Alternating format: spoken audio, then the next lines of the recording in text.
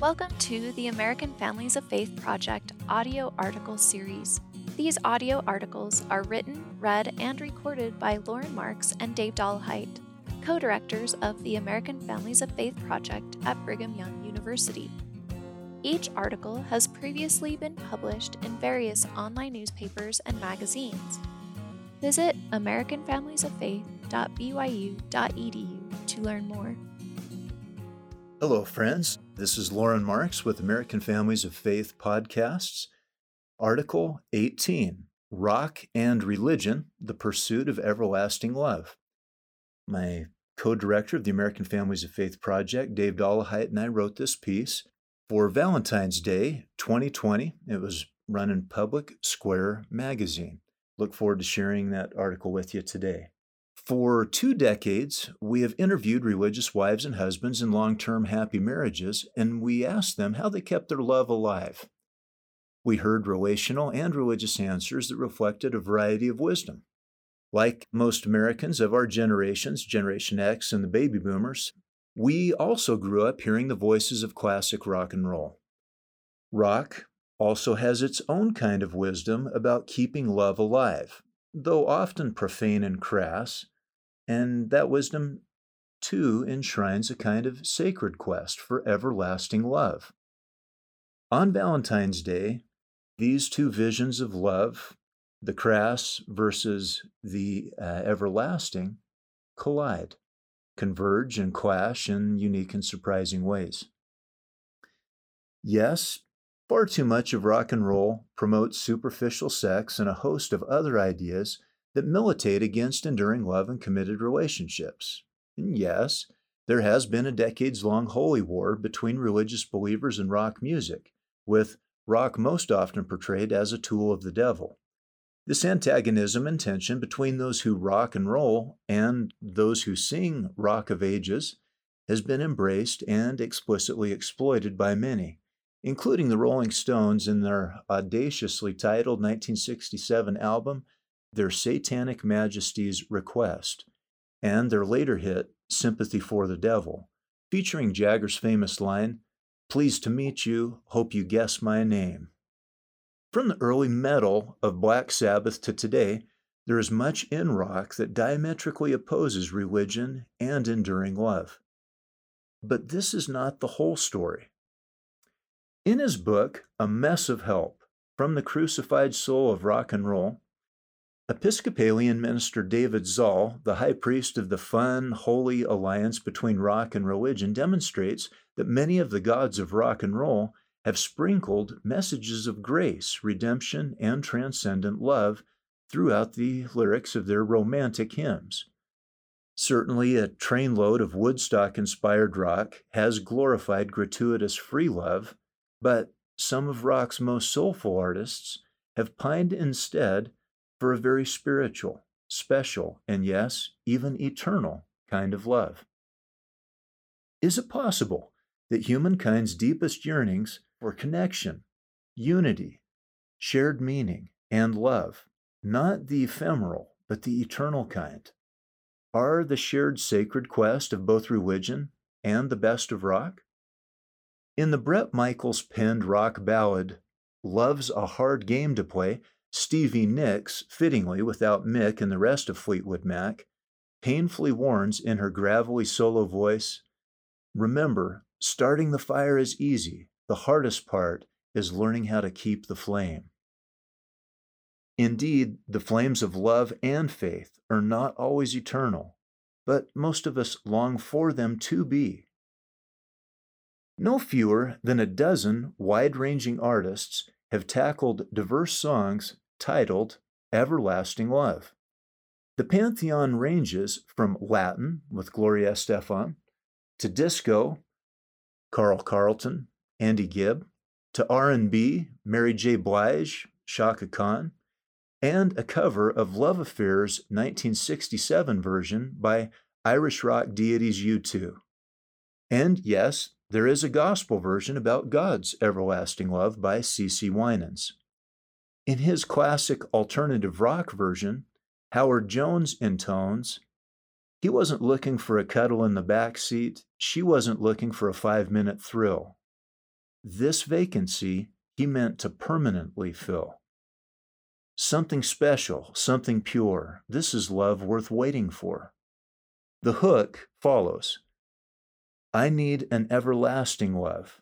I need a friend and a lover divine. An everlasting and precious love. Wait for it, wait for it. Give it some time.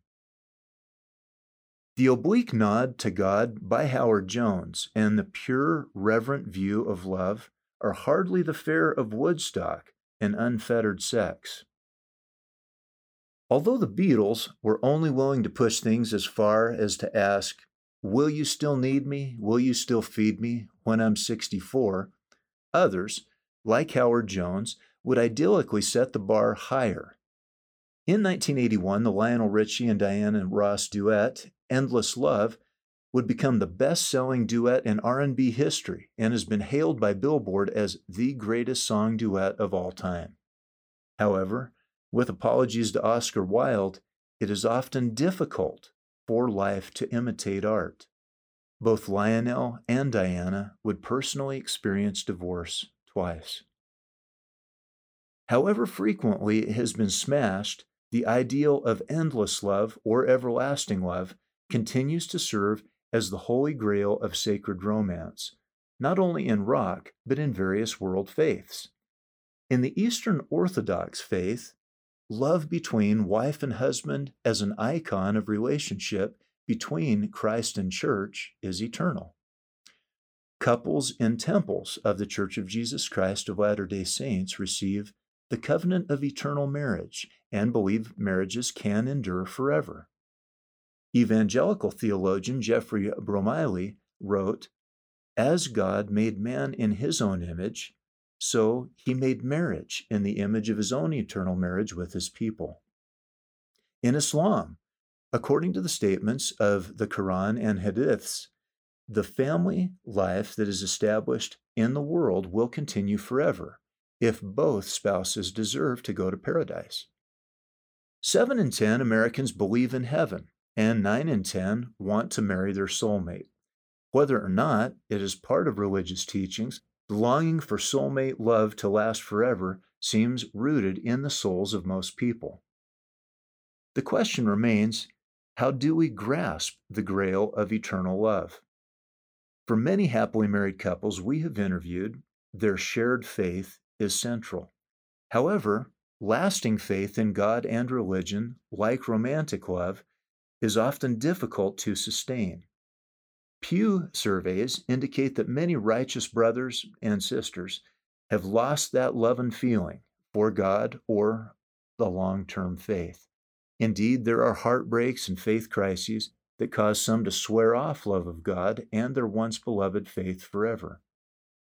This is unfortunate because considerable recent research connects shared faith among married couples with a number of encouraging romantic benefits. Family scholars Jeff Dew and Brian Willoughby recently summarized, "Our findings suggest that a new adjective best describes marital sex between religious couples: satisfying." Apparently, contra Mick Jagger, some can get satisfaction. The Rolling Stones nailed it elsewhere, however. You can't always get what you want, but sometimes you can get what you need. A study by relationship scholar Dean Busby and colleagues similarly found that, quote, "The longer a couple waited to become sexually involved, the better their sexual quality, relationship communication, relationship satisfaction, and perceived relationship stability was in marriage," end quote. Continuing on the note of sex, most faiths teach the spiritual value of sexual restraint, the relational value of sexual fidelity, and the social value of sexual responsibility. However, the Rolling Stones do not provide much lyrical support here. Where can we turn for a fusion of sonic rock, soulful religion, and spiritual romance? Emanating from the boombox of Lloyd Dobler, John Cusack, in the romantic cult classic film Say Anything, Peter Gabriel's yearning voice sings, "In your eyes, the light, the heat. In your eyes, I am complete. In your eyes, I see the doorways of 1,000 churches. In your eyes, the resolution of all the fruitless searches. Oh, I see the light and the heat in your eyes. Oh, I want to be that complete in your eyes. So, is the elusive but sacred quest for eternal love in rock and religion realized in the eyes of a lover or in the eyes of the Creator? The answer from many of the happily married wives and husbands we have interviewed was that to be that complete, we need to gaze in rapture at both. So, grab the hands of the one you love, give thanks to the one you love above, and then dance. Thank you. This has been a feature of the American Families of Faith podcast. Thanks for being with us. Doctors Dave Dollahite and Lauren Marks are both professors in the School of Family Life at Brigham Young University. The American Families of Faith project shares research-based ideas about ways of making faith come alive in marriage and family life.